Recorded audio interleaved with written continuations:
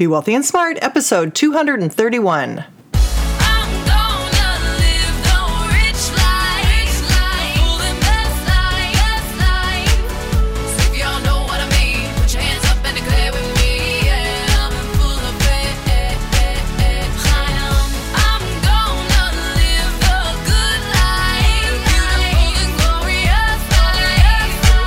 Step into a world of wealth and financial freedom without budgets, boredom, or bosses on Be Wealthy and Smart. And now, here's your host, Linda P. Jones. Welcome to Be Wealthy and Smart. I'm Linda P. Jones, America's Wealth Mentor, empowering women and men worldwide to financial freedom. On today's show, I'm calling this the Money Podcast because I'm going to give it to you straight. There is a lot of craziness that I see out there in the world of money. And on this podcast, I want to share everything with you that I've learned that is going to help you with your money situation and your wealth building. I'm going to push back on some articles that I've seen recently that people are writing things that just don't make any sense. Usually, they're talking about steps to wealth, and the article goes something like this. Budget yourself silly. Don't spend any money. Don't live beyond your means. Pay off all debt. Contribute to your 401k, and try to have a great life. Well, there's some truth in some of those, but some are off track, and I just want to go through this with you to try to make some sense of all this information that's out there that isn't really helpful to people. It's kind of leading them down the wrong path, and I don't know. It really frustrates me when I see things that aren't helpful to people. And so I want to go through this with you and really share with you what is going to move you forward this year with your money. What is going to really help you? And what do you really need to know? What's the really meat and bones important stuff from someone who's actually created millions by investing? I want you to understand that there are certain things that you need to do and certain beliefs that you need to have and certain information at your fingertips. It's not outrageous. It's simple stuff. It's logical stuff. But there's so much garbage out there that I just had to create this special podcast and talk about money. I also want to give you a step-by-step plan so that you actually can start no matter where you are, recognize where you are in the process, and then pick up the process from there to improve your wealth building. Whether you have nothing to invest, whether you have millions to invest, or you're somewhere in between, doesn't matter. You're going to recognize what step you're at and understand what you need to do next. It's kind of simple. It's step by step. So I'm going to go through those 6 steps in a minute. But right now, I want to talk to 2 different financial types of people. One type of people have massive debt. That's massive credit card debt, massive student loan debt. This is one type of person that has a particular type of situation. And that credit card debt is very debilitating. You already know that. It's got high interest rates, and it's a problem because high interest rates compound very quickly, and that debt expands and grows and compounds very quickly. So it's important for people that do have a lot of credit card debt to focus on that and get that paid down so you can get back to stability. If you have high student loan debt, you might have low interest rates, but the problem with student loan debt is that you really need to take care of it because there's no way to get rid of it. Even if you were to declare bankruptcy, your student debt does not go away. So you need to take care of the student loan debt ASAP, even if it's at a low interest rate. It's just not good to have that kind of a ball and chain around your neck.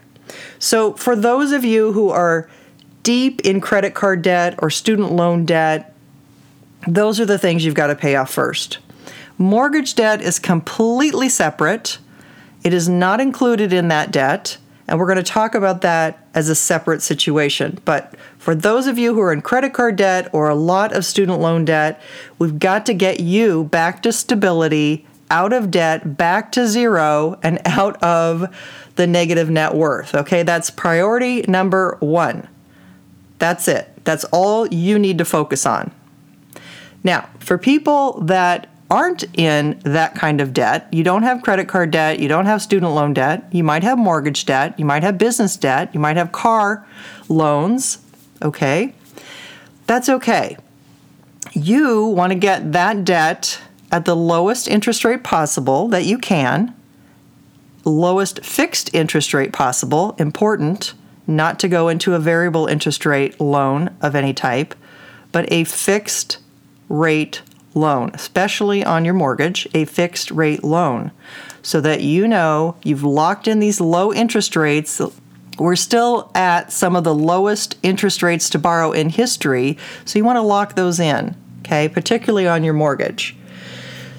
So for those of you that have this other kind of debt, but you have enough money coming in, you can handle your payments on your debt, you actually can save a little money, you can put aside a little bit of money, you're in a different situation, okay? You're not living above your means, or you're not living totally in debt. You've got income coming in, you've got money you can put away, you're able to service your debt, particularly your mortgage and any other debt that you have.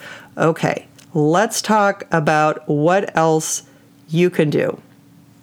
Because mortgage debt is not an issue because it's tax deductible, and you also need to establish some credit in your life. I mean, you need to have credit cards, you need to be able to pay them off, you need to have credit. That's an important thing, to have good credit in your life. And to do that, you've got to be able to work with credit cards. So assuming you've paid those off and you have mortgage debt, that's okay. You're successfully using that to leverage money to grow your wealth through owning a home. You get the forced savings by owning a home. That's why a lot of people, their biggest asset is their home, and that's where they've made a lot of money, frankly, over the years, is by having forced savings, being able to deduct their interest on their mortgage, and to be able to build net worth while the housing market has had a long-term, very positive move. Okay, nothing wrong with that. You don't need to be paying off your mortgage. You don't need to be doing that at age 40. You don't need to do that. You need to allow the leverage to work for you. Leverage can be a very positive thing when you're wealth building. You want to have leverage in your house. So I think it's perfectly fine to have a mortgage, a 30-year mortgage, just make some extra payments each year, or pay an extra 1/12 of a payment, as I always say, to pay that down a little bit quicker, but you're fine having a 30-year mortgage. All right, now, for people that can actually save some money and have some extra money that they're earning that they can put aside, we're going to talk about the 6 steps to wealth, because no matter where you are, these are important steps for you to really understand the process of wealth building. And for anybody, no matter where you are, what you're starting with, how much or how little you have, creating a wealthy mindset is super important. Why? Because we have all kinds of crazy beliefs from when we were kids. We were told money doesn't grow on trees, you can't have that, money's evil. Whatever we learned, or whatever lessons we learned from our well-meaning parents, we have some negative garbage in our mind about money. So you need to get rid of that. You need to get rid of it by reading books, by saying affirmations, by setting some goals. Positive repetition is what you need about money. So we need to always start with clearing out the negativity in our mind and get some positivity around money. Number 2, you need to start saving a nest egg. So you need to save some money so that you can invest, because you're going to need capital in order to start any kind of investment. Now, Can you find someone else with capital and partner with them? Absolutely. Lots of people have done that and built wealth quickly that way. So if you have no money, you can still partner with someone who has money. For example, if your expertise is finding real estate flips and you partner with someone else who has deep pockets, but they're busy working in a tech job and they don't have time to do the flip, you can partner up with them very successfully, and lots of people have. So that's just one example of you don't have to necessarily have the money yourself, but you do want to try to save a nest egg and start building that capital for your investment account. Third step, find a mentor. Find people who have successfully made money doing what it is you want to do. If you want to do those real estate flips, then find someone who's done real estate flips successfully and follow what they say. Here we're talking about investing and investing in the stock market. If that's what you want to do, then stay right here. Be wealthy and smart. Number 4, invest in a money engine. So a money engine is anything that you can invest in that's going to create wealth for you. There's not just one thing that creates wealth. There's lots of things that you can invest in that will create wealth. You can invest in a business. You can invest in stocks or ETFs, real estate.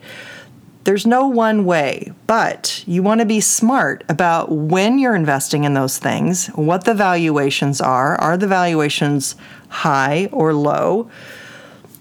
Money moves in cycles and peaks in bubbles. So, could we be close to a real estate bubble here? I tend to think so because it has been a very long expansion. Interest rates are about ready to go up, which I think can be negative for real estate. Could that be an issue? I think so. So just be thinking of what are you paying for real estate? Have prices escalated a lot? Are you paying at the peak of the bubble? Are you jumping in at the top? Those are things that you want to look at from a big picture perspective, but you also want to look at what are your skills and talents? What are your interests? Do you have interest in learning about the stock market? Do you have interest in building a business? Can you do a side hustle that starting an online business on the side while you have a job? What are the different things that you want to do that can compound that money and be a money engine for you? So look at your interests, look at the cycles that we're in, look at, are you buying low, are you buying high? Look at how economics work with inflation and interest rates and the different cycles that they move in that tell you what investments are better to be in at certain points in an economic cycle.